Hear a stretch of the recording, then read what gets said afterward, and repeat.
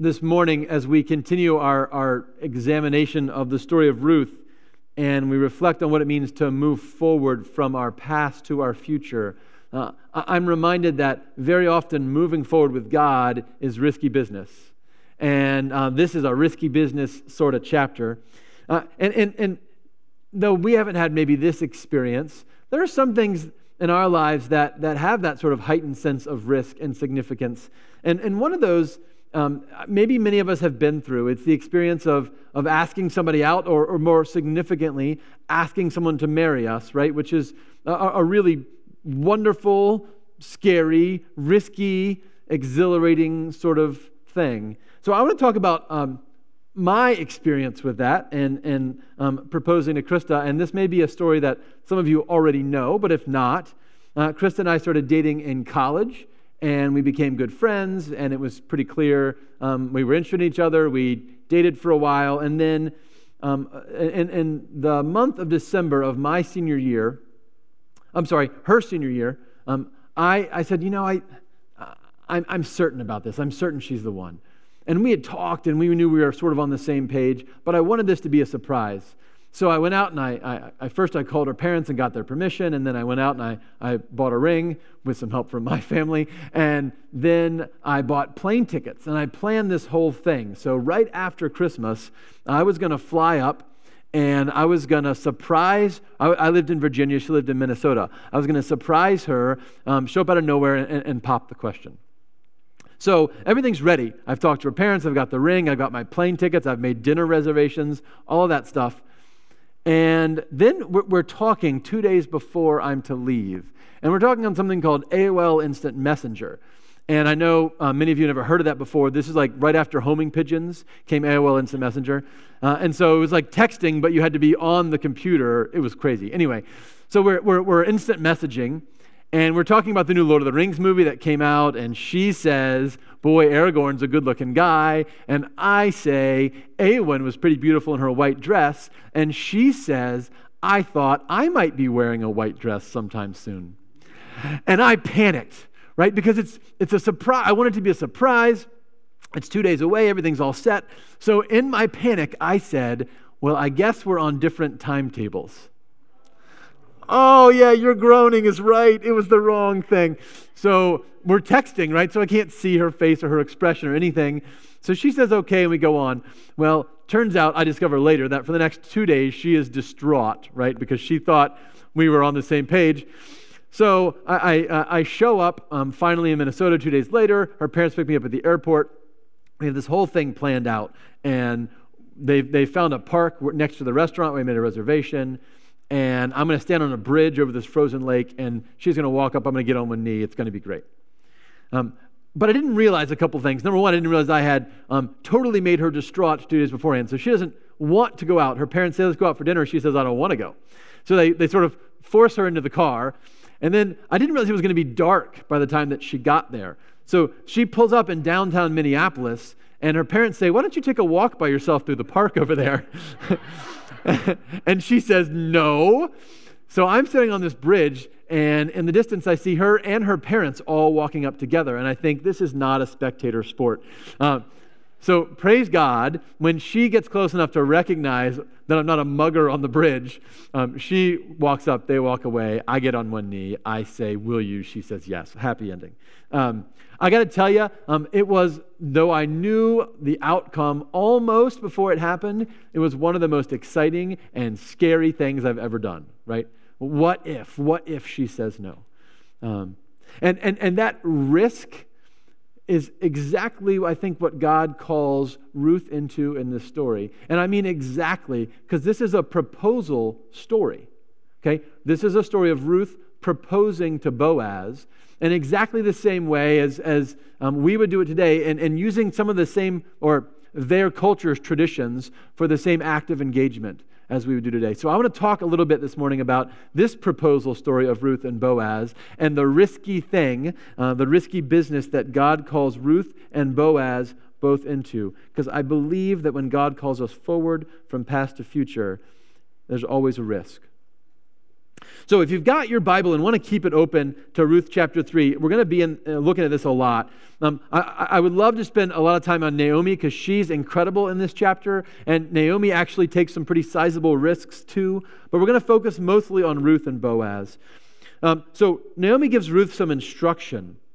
She says, I'm concerned about your future. I want you to be secure. And their culture, that means marriage.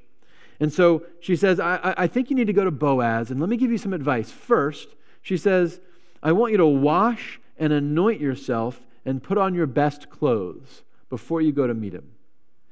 Now, for years, I read this, and I just thought it meant, make yourself presentable. But there's more to it than that. So if you remember that Ruth is a widow, we don't know how long ago her husband Mahlon died, but we know that she's a widow, and it's very, very likely that Ruth has been wearing the traditional widow's garments this entire time, right? That in that culture, you wore particular clothes and carried yourself in a particular way, including sometimes not washing or not doing your hair or whatever, in order to visibly represent to everyone around you that you were in mourning. And so it's most likely that Ruth has been in mourning the entire time that we've been reading this story, the entire time she's been with Boaz. And so when Naomi says, wash yourselves and anoint yourself and put on your clothes, she's saying, end your period of mourning, right? And let the world know publicly that you're available to move forward. By the way, this is the exact same language that's used with King David when his son dies. He has a son with Bathsheba, and he mourns for a period of time, and he prays that God would let his son live. And then when the son dies, he ends his mourning, and he gets up, and he washes and anoints himself and puts on his best clothes, right? And then he goes to worship. It's a visible way of saying to the world, I'm no longer in mourning. I'm ready for new things. So I think the first thing for us is when God wants to start something new in your life, you have to get dressed for it, right? You have to get dressed for it. You can't move forward with God if you're still stuck wearing your widow's robes. And so I love this idea that in Scripture, the Bible says that you are a new creation. The old has gone, the new has come. And part of what Ruth does in this moment is she says, hey, I'm ready for new things, right? I'm ready for God to do something new in my life. And that's a choice that we have to make, right? We have to say, God, I'm ready for you to work something new. God, this morning as I get up, I'm going to put on whatever it takes to let you and the world know that I'm ready and I trust that you have a new plan for me. So the first thing we're called to do is to get dressed for new things. And then Ruth gets some other interesting advice from Naomi. And this is where it gets very risky. So she says, go down to the threshing floor at night, hide until he finishes eating, and then when he lies down, go next to him, uncover his feet, lie down next to him, and he will tell you what to do. Okay, now this is supposed to feel scandalous. Does it feel scandalous? If it doesn't, it should, right? And it's scandalous for a whole bunch of reasons. We'll talk about them in a minute, but we don't know for sure what feet means. The Hebrew word for feet can mean feet. It also can mean legs, right? Sometimes it's interpreted to mean sexual organs, right? So something risky is happening here. And certainly, even without that piece, showing up at midnight and laying down next to a man on the threshing floor is not normal activity. So in this moment, Naomi asks Ruth to do something incredibly risky. And so much could go wrong. Boaz could wake up and maybe best case scenario of bad things is he could make fun of her, right? Oh, you know, here's this foreign poor widow who I was nice to, right? I helped her glean in my field, and a little bit of niceness was interpreted the wrong way, and honey, you've got no chance with me. I'm a rich Israelite landowner. You're a foreign woman. Get out of here, right? The other end of the spectrum of bad things is much worse. He could take advantage of her. It certainly seems like she's inviting him to do that. And then in the morning, he could say, I'm done with you. I never want to see you again. Or he could have her charged for prostitution. Or he could have her charged for adultery, right? Because though her husband is deceased, she's not married to anyone else yet. The risk for Ruth is immense in this moment. And so I love Ruth's response to her mother-in-law. She says, I will do whatever you say. And every time I read that, I think, boy, I don't know that I could say that to my mother-in-law, but isn't that how we're supposed to respond to God? Right? To say, God, I know you call me into risky, crazy, dangerous stuff sometimes, but I will do whatever you say. I've been rereading the Harry Potter books with my daughter Zoe, and if you know me, you know I love Harry Potter. So we're in book 7, and in book 7, the Deathly Hallows, Harry. One of the main themes of the book is that Harry is struggling to trust Dumbledore. Albus Dumbledore is the great leader, the wizard who's the headmaster of the school. He's kind and he's powerful and he's wise. And all the good guys trust Dumbledore, right? And one of the main themes of the book is, will Harry choose to trust Dumbledore too? And there's a moment, he keeps getting all this information that makes him uncomfortable, stuff he didn't used to know about who Dumbledore was. And there's a moment where Harry's talking with his friend Hermione, and he says, it's not just that, Harry said, still avoiding looking at her. Muriel said stuff about Dumbledore at the wedding. I want to know the truth. He told Hermione everything that Muriel had said. When he had finished, Hermione said, of course I can see why that's upset you, Harry. I'm not upset, he lied. I'd just like to know whether it's true or not. Harry, do you really think you'll get the truth from a malicious source like Muriel? How can you believe them? You know Dumbledore. I thought I did, he murmured. But you know how much truth there was in everything that they wrote about you. Dodge is right. How can you let these people tarnish your memories of him? Harry looked away, trying not to betray the resentment he felt. There it was again. Choose what to believe. He wanted the truth. Why was everybody so determined he should not get it? And throughout this book, Harry's called to choose to trust Dumbledore, right? Not to have all the information, not to get all the details, not to know everything he wants to know, but to choose to trust. And in the climactic moment of the book, that's just what he does. And I think that's what faith is about, right? Dumbledore's a God the Father figure in Harry Potter. We're called to trust God when we don't have all the answers, when we don't know how it's going to work out, when he calls us to do risky things that seem not the thing that we would choose, right? Faith is saying, all right, God, I'll get dressed and ready, and then I'll do what you say to do. Then Ruth goes down to the threshing floor and puts this plan into play. And you got to understand that if you were a good Jewish mom or dad and your kids were hearing this story for the first time, you were hearing this story for the first time, this is the point where you'd cover your children's ears, right? Because you're thinking, I'm not sure this is appropriate for synagogue.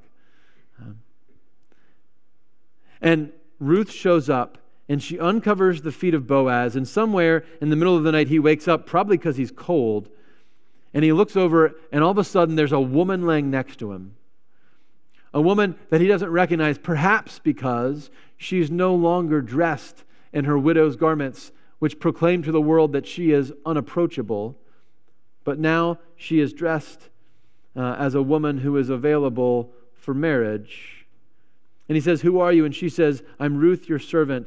And then she proposes to him.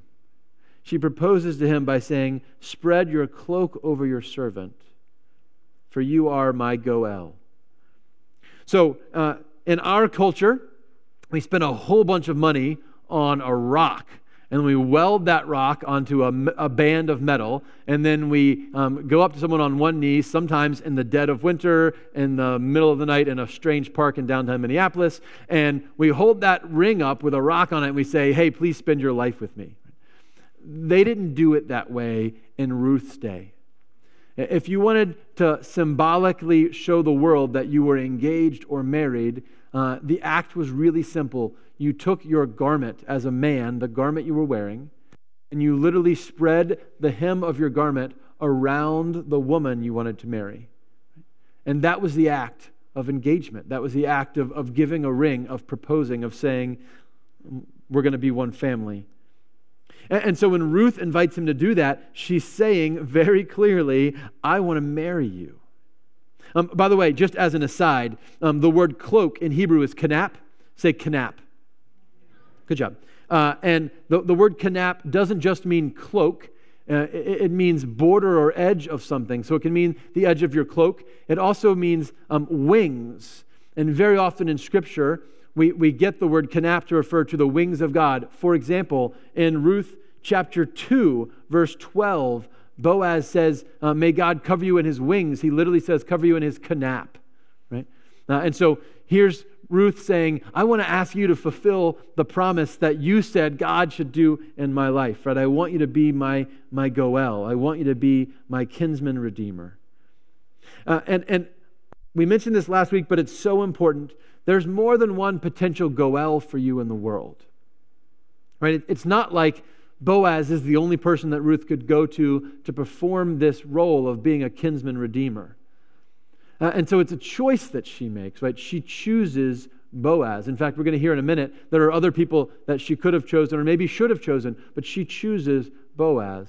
And this is really simple, but it's super important, right? I believe that we also have many, many options on who the Redeemer in our life will be. And we've got to choose Jesus. And you can't default into that, right? You can't just say, I grew up in the church and I've always gone to church, and so I guess that's kind of what I think. Now, just like you can't default into marriage. I can't, if I had waited 20 years and told Krista, hey, one of these days we ought to get hitched, she would have said, well, I left you 15 years ago, you dummy, you haven't noticed? You can't default into these things, right? It takes a commitment to say, I want to do life with you. And you got to pick a redeemer. And so, in this moment, Ruth picks Boaz. And there's got to be some moment in our life where we pick a redeemer. And it doesn't have to be Jesus, but if it's not, you're going to be disappointed. If it's not, you're going to be disappointed. So Ruth comes with this incredible marriage proposal. She takes all this risk. I mean, she gets dressed special for this event, and she does this really risky plan her mother-in-law has, and she picks the man, the redeemer, that she wants to move forward with. And then we sort of switch to Boaz. And Boaz's response is so interesting. Imagine for a moment that you were taking a nap at work, and you woke up, and next to you, some woman had taken your shoes off, or some man had taken your shoes off, and was lying down next to them. And when you woke up, they said, hey, let's get married, right? This would be a little surprising. And there's no dating that happens before this, right? They don't date in that culture. And so Boaz's response is fascinating to me. Boaz says, may you be blessed by the Lord, my daughter. This last instance of your loyalty is better than the first. So, what could be perceived as a really inappropriate thing, Boaz perceives as loyalty. And the word loyalty here, again, in the Hebrew means so much more than just loyalty. The word is hesed. This is your last Hebrew word today. Everybody say hesed. Okay, hesed is sometimes translated as loving kindness, sometimes translated as covenant faithfulness. Hesed is usually what we ascribe to God and His love for us. In fact, twice in the book of Ruth, in chapter 1 and chapter 2, they speak of God's hesed, His kindness to them. But now Boaz is saying that Ruth's choice to show up in the middle of the night, uncover his feet, and lay next to him on the floor is like God's covenant faithfulness to us. It's a really weird moment. So here's what's going on. I think there's three things that Boaz wants us, or that Boaz understands as hesed, as covenant faithfulness. Of course, the first hesed he talks about was her covenant faithfulness to Naomi, right? Her willingness to stay faithful to her mother-in-law. But in this moment, the last faithfulness is three simple things. The first is she could have gone after somebody her age, right? Obviously, Boaz is older. Obviously, she's younger, and he's impressed that she chose him. But that's the minor one. That's the small one. The bigger one, the bigger reason that this is hesed is because she doesn't have to go to Boaz, right? Not just that she doesn't have to go to an older guy. She doesn't have to go to Boaz at all. She isn't under an obligation to go to a kinsman. And this is really important, right? The kinsman isn't under obligation to be Goel for her, and she's not under obligation to go and be married to him. Why she chooses Boaz is because of Hesed, because of her covenant faithfulness to her deceased husband and his family line. Okay? She comes to Boaz because she is still so faithful to Mahlon, her husband who died, that she wants to make sure she marries in such a way, whether it's comfortable or convenient for her or not, that his family line continues in Israel. And Boaz knows all of that the minute she shows up on the threshing floor wearing her regular clothes, and he says, "You're not here just because you're in love with me. You're not here because I was kind to you. You're here because you're still being faithful to the husband who's deceased in an attempt to carry on his family by marrying into his family." And then he recognizes that the risk she takes is so great. And her risk only makes sense because she trusts him. She believes him to be a man of Hesed as well. This is such a crazy, powerful moment for me because Ruth totally trusts this guy that she has sort of only limited knowledge of, and yet her willingness to believe that he really is a man of Hesed is Hesed itself, right? I think one of the really critical things for us if we want to move forward with God is we have to live with Hesed and with people of Hesed.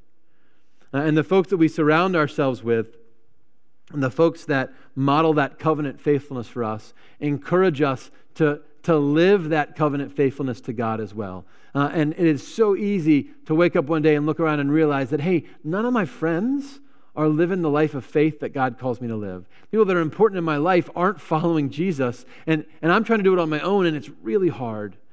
And the story of Ruth and Boaz, for me, is a beautiful example of what happens when we have Hesed people around us, right? Covenant faithful people around us. We are provoked to covenant faithfulness as well.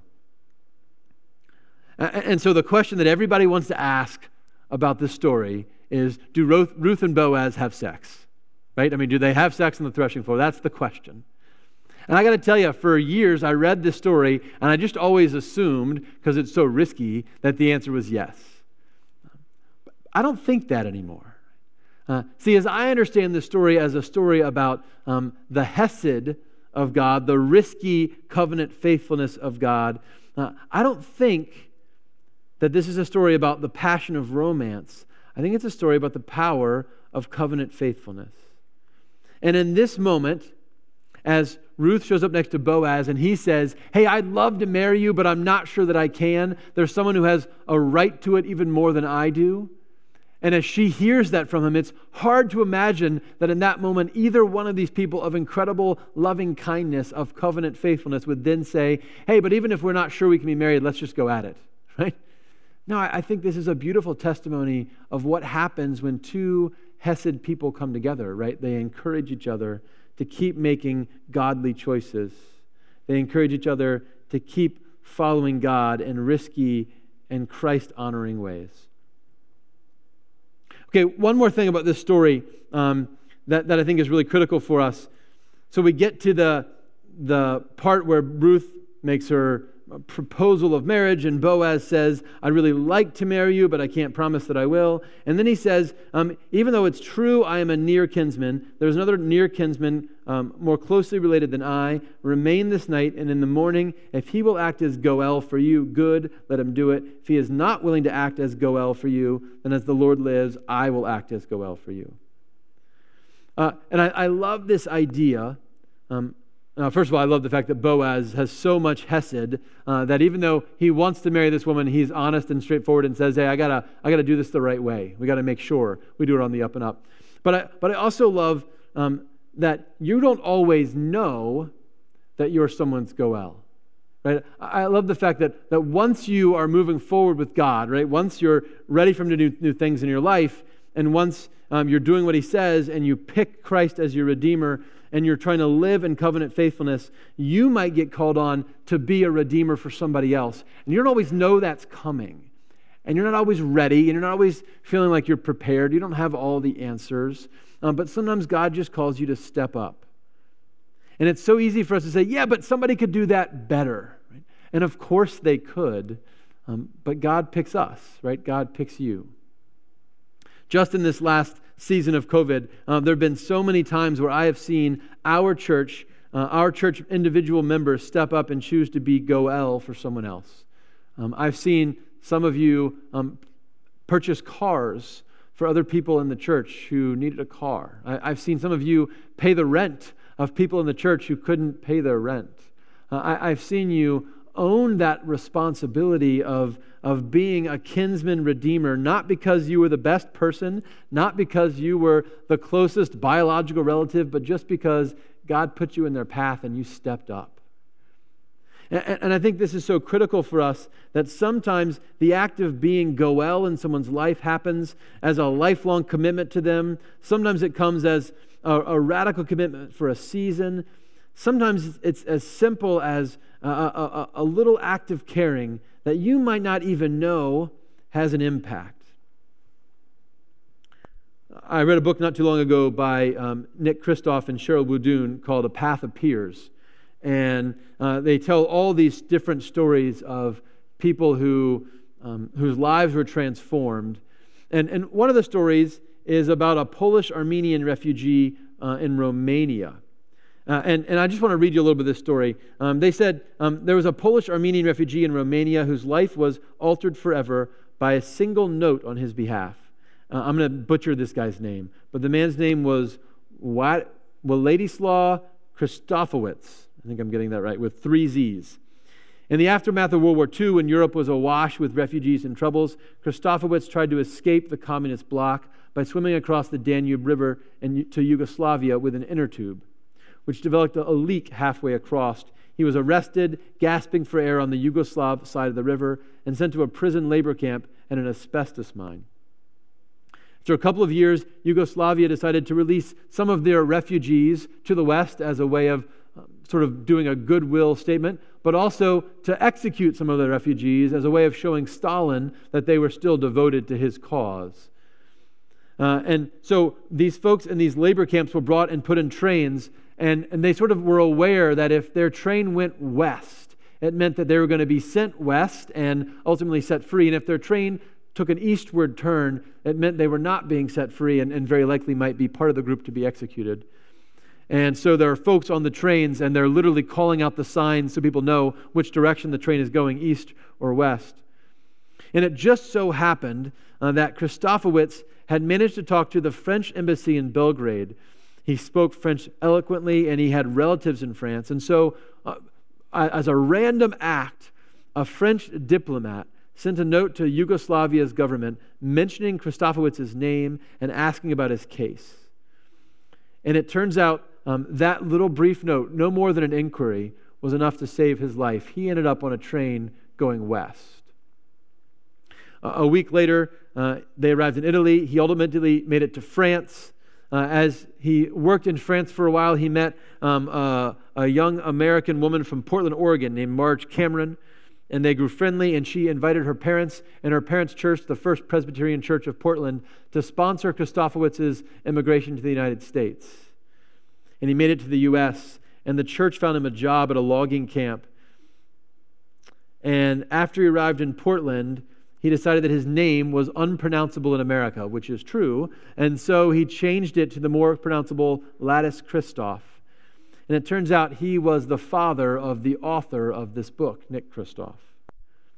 And Nick says, so take it from us, don't disparage the impact of a letter or scorn a drop in a bucket. That's how buckets get filled. That's how lives are changed. That's how opportunity is created. And I love this idea that sometimes God calls us to be a Goel for someone, and it might be as simple as a drop in a bucket, right? As saying, I don't want you to go back empty-handed.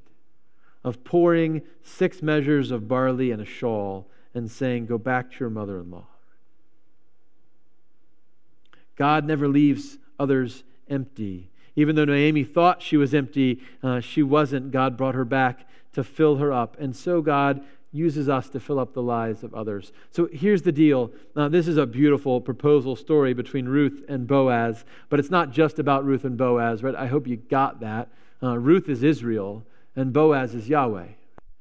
And Ruth is representative of what we are supposed to be like as the people of God, right? A people who show up and are ready for God to do new things in our lives and take Him at His word and choose Him as the one we want to go forward with.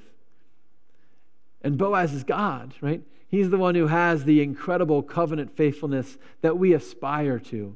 He's the one who is our Redeemer and uses us to redeem others. This isn't just a love story, it's the best love story. And it never gets old, no matter how many times it's told. So I hope today that you hear God's call into some risky business with Him. I hope you hear God's call to step out on faith and trust that He has a plan for you that you can only begin to imagine, but you can already place your hope into. I hope you realize that this love story is your love story too. Thanks be to Him. Amen.